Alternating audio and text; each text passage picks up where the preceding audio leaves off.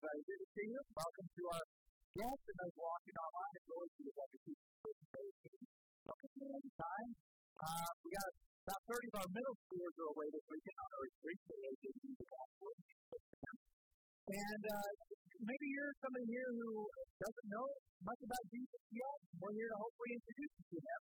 And if you already do know Jesus, our goal is to help you become more like him, right? Even if you're mature in your faith, nobody's there yet, so we all got next steps to take. But, we all need to grow up a little bit. You remember being a kid, you just wanted to grow up. You couldn't wait to grow up, right? It's like taking forever, and you might mark your height on the wall, right? And it's like you mention, like, I'm almost there, but still, it's taking so long that just want to grow up so much. But maybe it's not all. It's not such a deal. I just thought that maybe the old classic song is going to be good.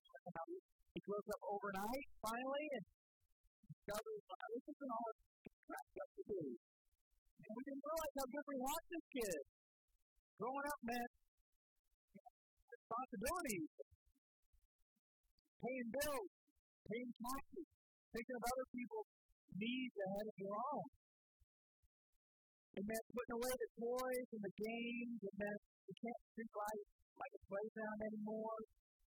I mean, one of the games that we played as kids, if you go back a ways like I do, we play a board game called the Game of Life. This is like, it's supposed to be about growing up, but it ends up being a fun little afternoon of racing kids and buying insurance, right?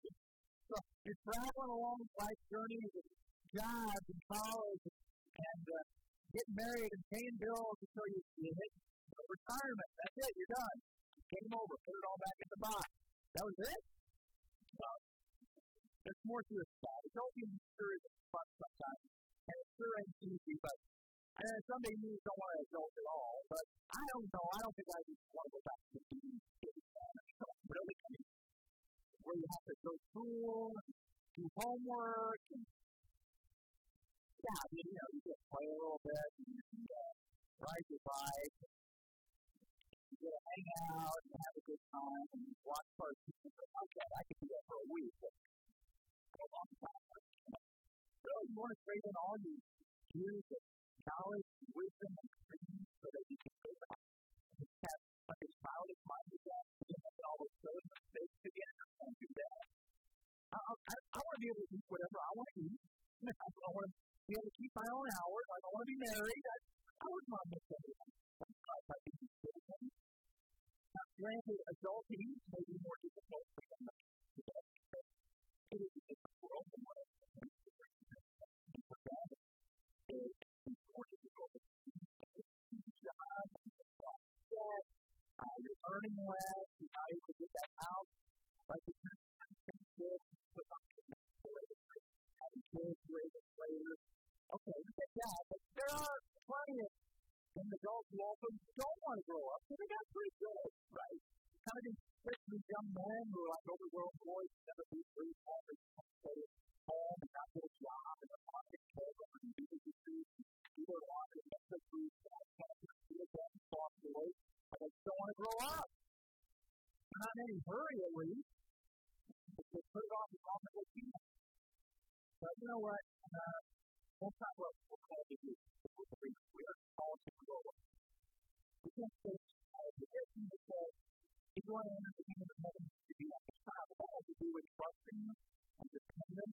The Apostle Paul says this, for example, in verse 13, when I was a child, I spoke like a child, I thought like a child, I reasoned like a child, but when I became a man, I gave up childish things. So you don't stay as a child. If you want to become Christ-like, you can't get stuck in Neverland and never grow up like Peter said. The good news is, you don't have to wait to grow up as a Christian. You can choose to do that right now. I'm going to grow up. And that's like a short letter of Colossians. I'm going to grow up. In fact, this small letter, very neat today. Paul, the apostle, wrote this letter to kind of a small young church that was in southwest Asia Minor. We put a map of one of the people who are talking about here. They are in what is today modern Turkey, and close to another major city, Ephesus. Do we not have the map? Okay. No? All right, well, it's okay. It's still there. It's just goes by a different name today, but It was this place where people were new in their faith. They were still young Christians. So Paul was kind of concerned about them. Now here at our church, in fact, if you want to get ready, you're going to be in Colossians chapter 1. So if you got your Bible or you got your Bible app, we're going to be in chapter 1, verses 1 through 23. And we've been talking the past 3 weeks about pointing people to the way, the truth, and the life. Pointing people to Jesus. Go the way, know the truth, live the life. If you miss any of those previous messages, watch them on the website. They're important. Or listen to the podcast. But this is going to follow up. We'll follow up with that series. We'll talk about it. Here's how you go the way and know the truth and live the life. This is how you become more like Jesus, what God's called you to do and to do. And we talked about our priorities. What do we value and how these are foundational to our practice. And we saw that, number one, our priority, our value is Christ himself. Like gospel priority. The gospel of Jesus' message. Secondly was the word of Christ. That's biblical authority. And third was the church of Christ. That's a loving community. And we spent time talking about number 2, biblical authority. But now we're going to focus a little bit more on number 1. Some on number 3 as well. Because these are very important as well. Our main concern is answering the question, have you made Christ your Savior? Have you come to faith in Jesus? That's more important than anything. Because the gospel that Jesus alone can save you, makes you right with God. And that changes everything about your life and provides that spiritual life. So here's our main point today. Jesus first. Everybody say that out loud with me. Jesus first in everything. That's what Christians are called to do. Make him the priority. He is preeminent in everything. First in our homes, in our lives, in our studies, in our finances, in everything. It's all about him. He is the foundation. He is the core. He is the center of our life. Life is not all about me. It's about him. So that's the main point of this passage, that Christ is above all. He is supreme. He is sufficient for all things. He's not just another guy, another prophet, another teacher. One of many ways to get to heaven. He is the only way. So we wear his things only. We're Christians only. We're not Catholics, we're not Protestants. We're Christians only. Not the only Christians, but Christians only. So some background on this. Paul is writing this from Rome, where he is in prison. Not as a criminal, but being persecuted for preaching Christ. And chances are he had never even been to Colossae. He didn't start the church there. He had been nearby Ephesus, but he had heard things about Colossae. Some good things, heard some not so good things. He's kind of concerned about them, that maybe they are being infiltrated and influenced by some counterfeit spirituality, by some buffet style Christianity. You know, I can't do that. Yeah, don't like that. I'm not going to do that. And he's concerned that they not grab onto the doctrine that they need to accept with Christ. So across all those heresies, he says you have to grow up, you have to become more like Christ. So we're just going to do this verse by verse. Okay, verse 1. Paul, from Paul, an apostle of Christ Jesus, by the will of God, and Timothy, our younger brother. So this is his young co-worker. He is getting church with him. He's there with them at home as well. He writes this through those things. That's us. That's our identity in Christ. We belong to him. We've been made holy to belong to God because of what Christ has done for us. Again, that is right. And that's important to understand that who you are in Christ, because we also are looking for our identity. And we go looking in the thousands of wrong places. We try to find our identity in girls and guys, in our grades, in our jobs, titles, status, and popularity. And we're living fear that we're never enough. And people are looking in the wrong places. Your identity, your life has meaning not because of what you own, or what you can do, or what others think of you.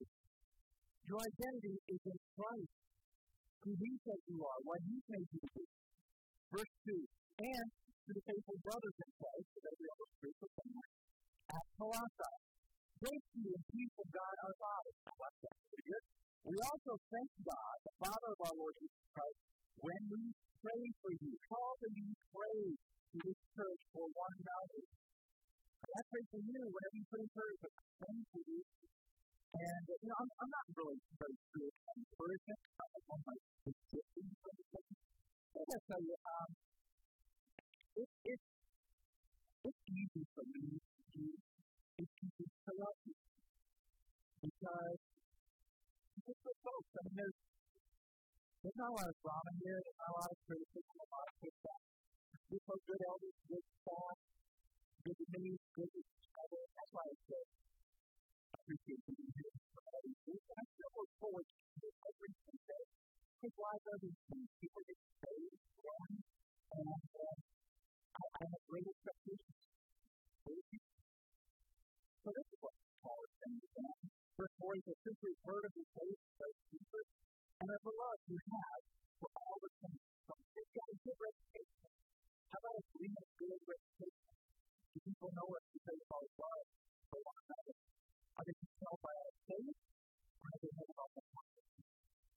Are they know by our conflict? Verse 5, because of the hope laid up for you in heaven.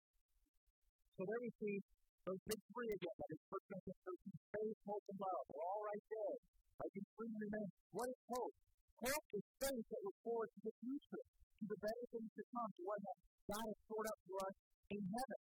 And so our main priority is getting to heaven through Christ and taking others with us, right? We're taking as many people with us to heaven as we can and make it hard to go to hell for people. That's primary. Of this you have heard before in the word of truth, the gospel. So the gospel, that's the word of truth, the word of Christ. Know the truth, and that will set you free, right?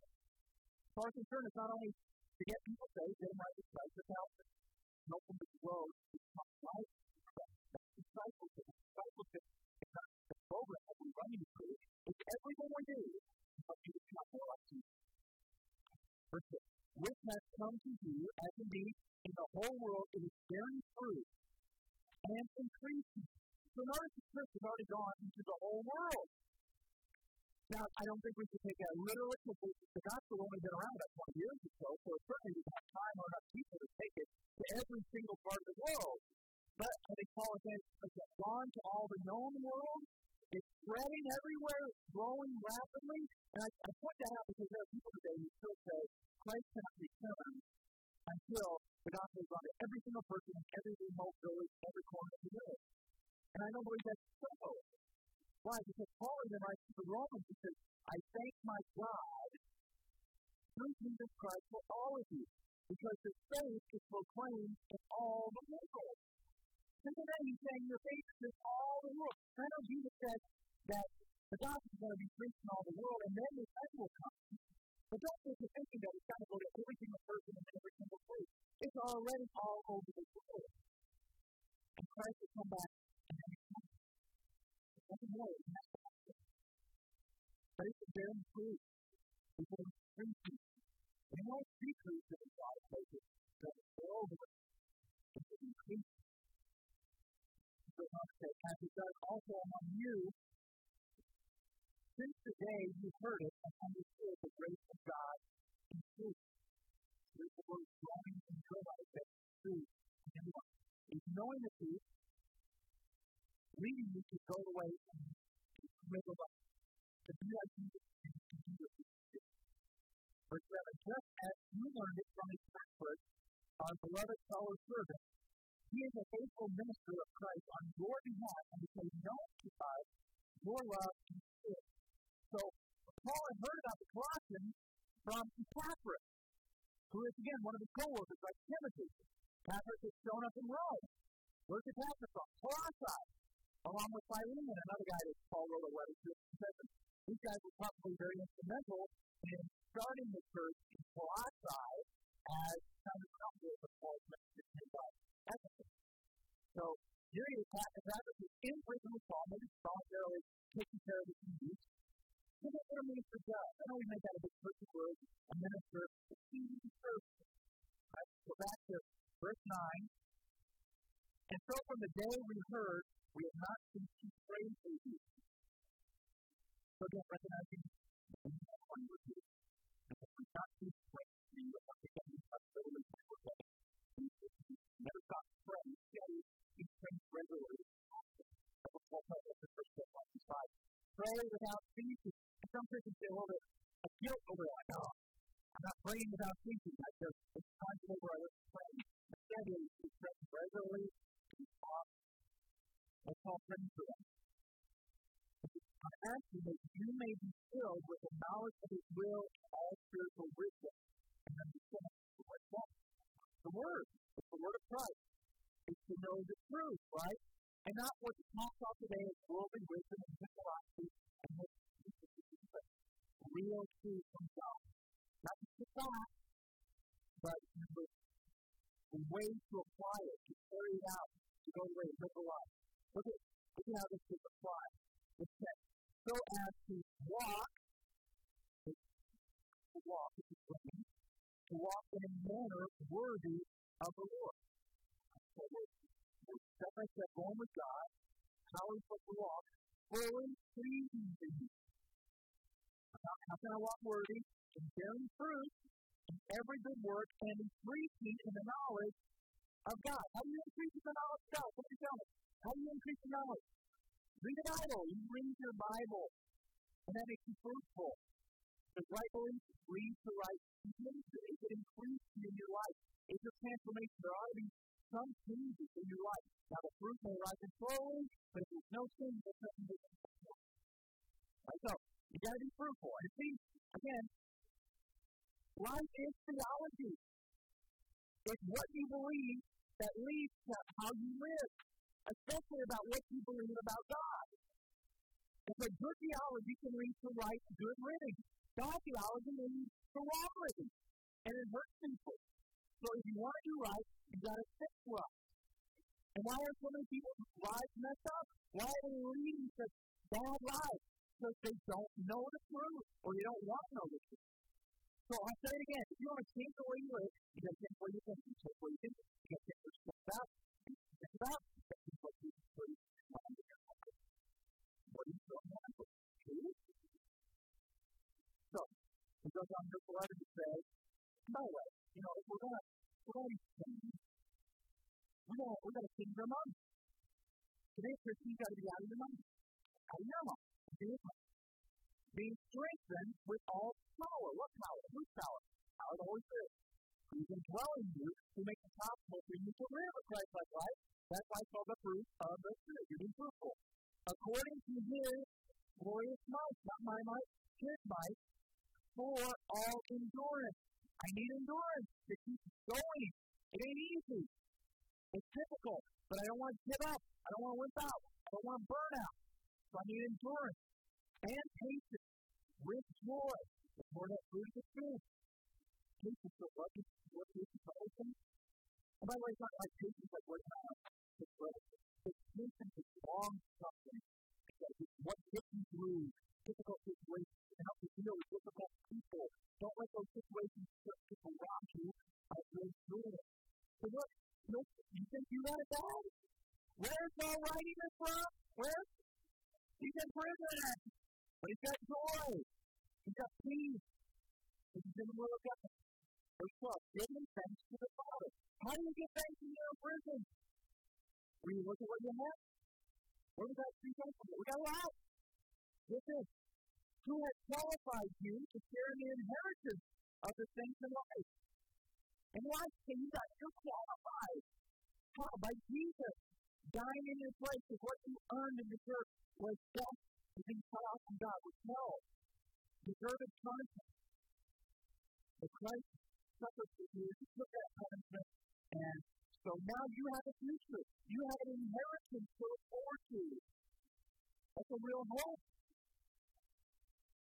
And He has delivered you, verse 13, from the domain of darkness and transferred us to the kingdom of His beloved Son. I love it. We are delivered from this dark domain. We're living in this dark place, this dark world, where again, we're on a journey, but it's not to heaven. That's our intended destination. So He comes along, He transfers us from that dark kingdom into His kingdom of light. And it's light that is truth. And Jesus is the truth, and you will know the truth, and the truth will set you free. So, transfer from one kingdom into another. Verse 14, whom we have redemption to forgive us of sins. So not only He qualified to live with us, but He redeems us. He bought us with a price. For the price of His life, the region of it. So, how do we walk worthy and stay solid? Let's go back to our priorities. What do we value? We value Christ above all. Gospel priority. So what do? Disciples love Jesus above all. Jesus first. Disciples deny and die to themselves to follow Jesus. As you put distractions and attractions of the world into their proper place so that you can focus on what's most important. Disciples get to obey and do His will, regardless of consequential cost. Jesus follows Christ and so good. Disciples express relationships through praise and prayer, confessing sin, seeking guidance and help. In other words, this isn't just ritual and religion. It's a relationship that we're expressing right now. But how about the rest of the week? And all you do. So I want to hear more about this amazing Savior because in this brief few verses of what so much good, deep, profound stuff about the deity and supremacy of Jesus. Verse 15, He is the image of the invisible God, the firstborn of all creation. Yes, God is invisible. Why? Because He is spirit. Everything else is material and physical. It's created. Only God is the creator, so only He is non-physical. That's what makes Him God. People stop us and say, oh, you believe in that invisible side daddy. Yeah, embrace it. Absolutely. He wouldn't be much of a God if He were something visible and physical and material, would He?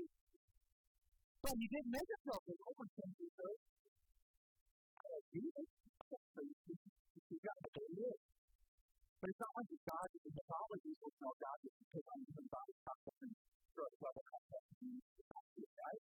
This is God coming to with you, the womb of the first member, the body conception, the kind of live through, the education, and the function.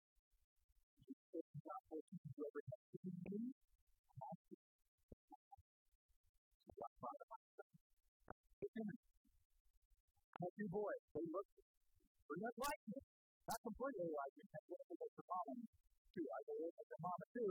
Jesus, he only looked like his mom. Why? Because he only had the physical genetic DNA of Mary. So he looked like Mary, but he had this spiritual DNA. Well, I don't know how it works, but somehow he had divine DNA. Didn't mean that he looked genetically like God, because God's spirit, but that he looked like his Father in his character. Jesus is fitting in his nearness of the Son. Now, by the way, when he says the firstborn of all creation, that's not chronological. Like, I'm the first one ever born because I'm created. It means he's first in priority, or rank, or position. There was this heresy that came around in the 4th century AD called Arianism. It said Jesus is a created being and therefore not fully God. And then there's this book that is done today, the group of witnesses. Created being. No, you got to understand, in Middle Eastern culture, the idea of being firstborn had to do with more of priority of rank and order. It's like the firstborn, that's the one that's in charge.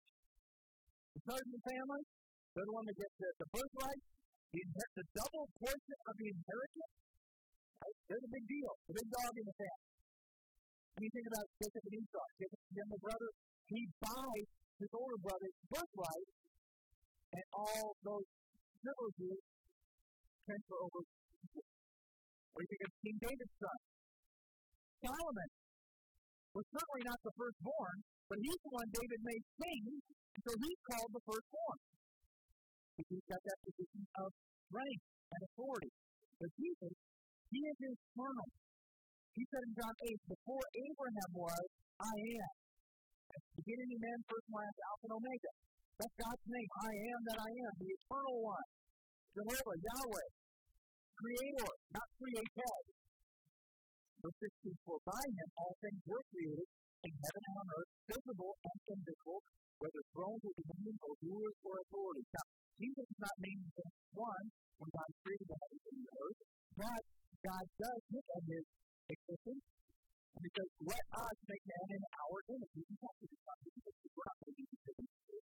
So it seems to imply that Jesus is like that for beginning. And notice there are visible and invisible realms or dimensions. And there's the spiritual realm of the angels and the demons, and it's just as real as the physical dimension that we inhabit. Now, again, people will scoff at us, oh, you believe in physical things. Of course I do. Don't you? That's what you learn. There's all kinds of invisible things around us. Radio waves, radiation, electromagnetic waves, gamma rays, ultraviolet rays, all kinds of signals and wireless communication. You don't see any of that, but it's there. It's real. All kinds of colors around us that your human eyes cannot perceive. But some animals can see those colors. Frequencies that you can't pick up on, but some animals do. Things that you can't see in the dark. But animals can see those things. Doesn't mean they're any less real because you don't see them. It's still there. And there's an invisible spiritual reality all around us. We just don't have the eyes to see it yet, but one day we will.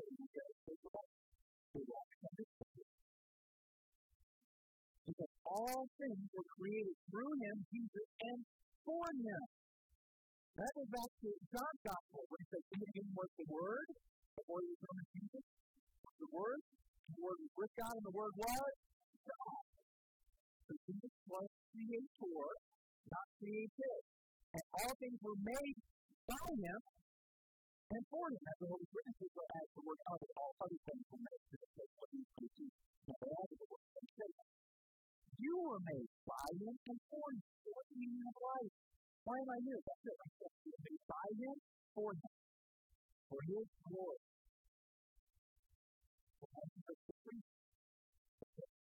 And he is before all things, and in him all things hold together.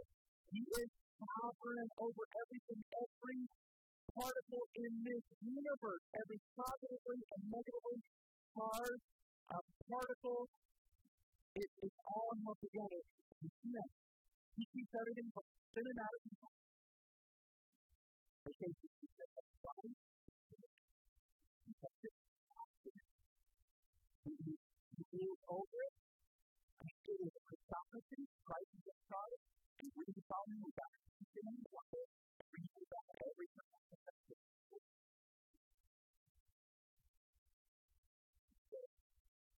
Why is it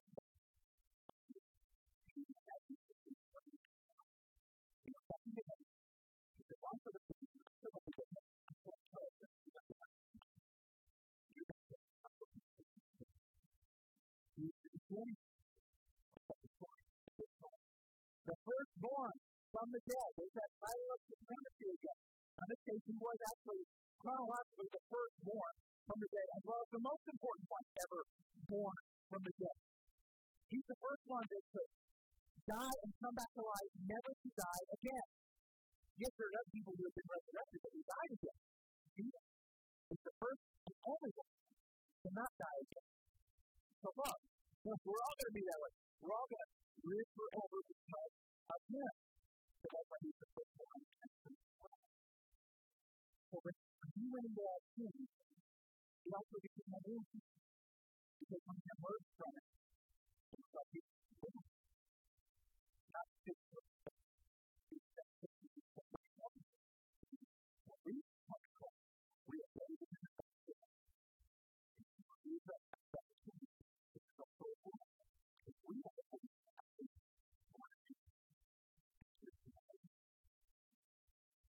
That in everything, he might be the old priest.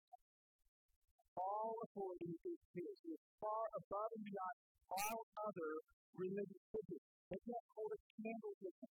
Even though Jesus saw these lovely lips found in the universe, none compares with that. There's nobody like him who is way to keep his life. Nobody can do that.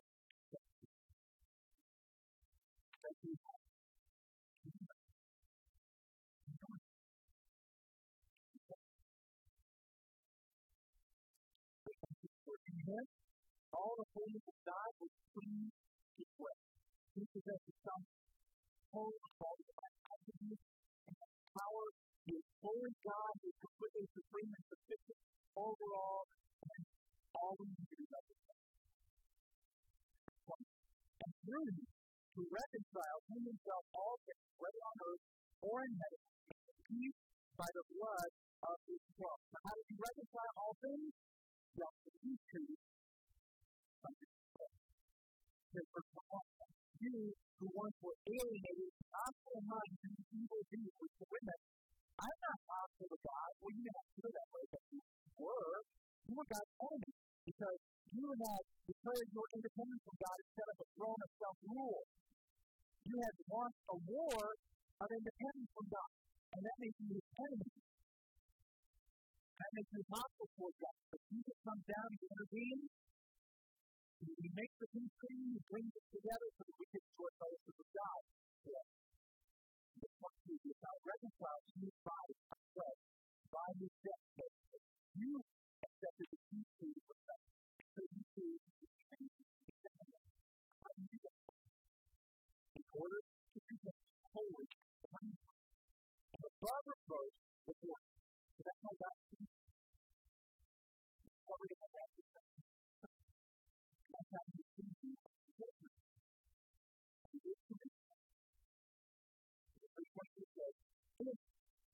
If indeed you are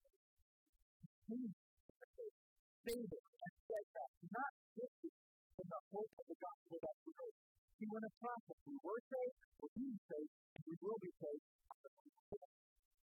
But that if we keep our faith, salvation is consistent and continues to grow. God's going to do his part. As the great verse 1 Peter 1:5 says, we are touched by the power of God. It's not even how great our faith is, where our faith is placed. As long as our faith continues to change, we will be able to success. So there's so many warnings in the Bible that we should remember. But give up. Persecution will change. It is, right? So keep your faith in Jesus. Stay stable. Stay steadfast. Don't shrink away from the gospel. Don't give up. Go on and grow up. Jesus faith. Regular Jesus faith. But that's your life knowledge. Jesus faith. Christ is absolutely sufficient to help us walk away. Stay stable.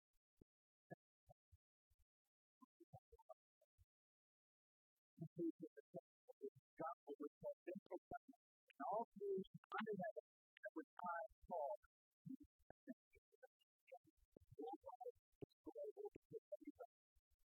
a lot of churches all over the world, not everybody has had it. You have it. But we just put it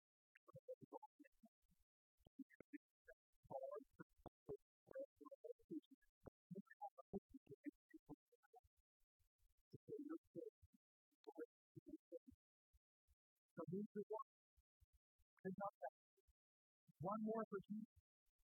Who's the one in your life? That's why this student is called a big arrow out there in the middle hallway. That's to remind us of who's your life. Well, what you're going to do is go out there and grab one of those ping pong balls and you roll on it the name of the one person that you're trying to reach. The person that you're trying to reach.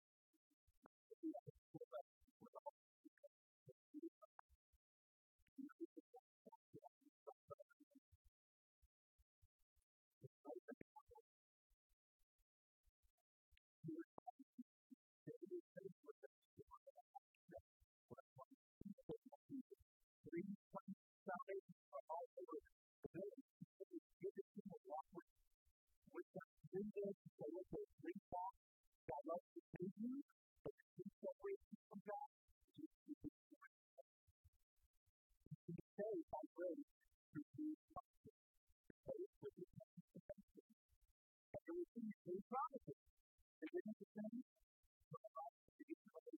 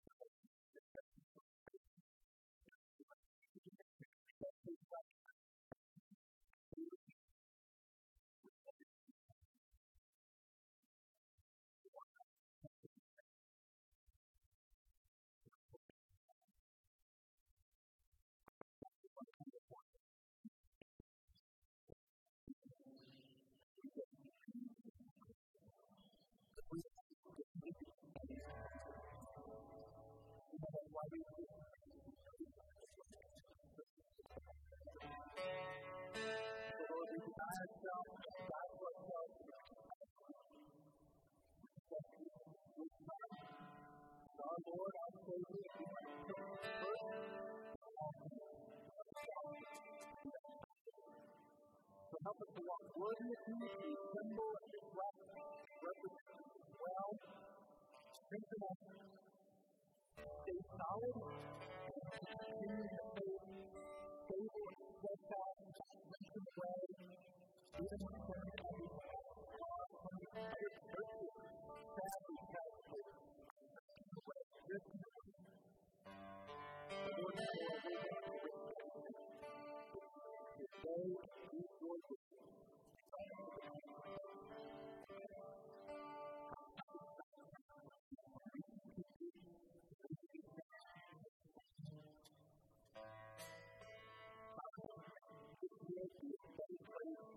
Heaven to full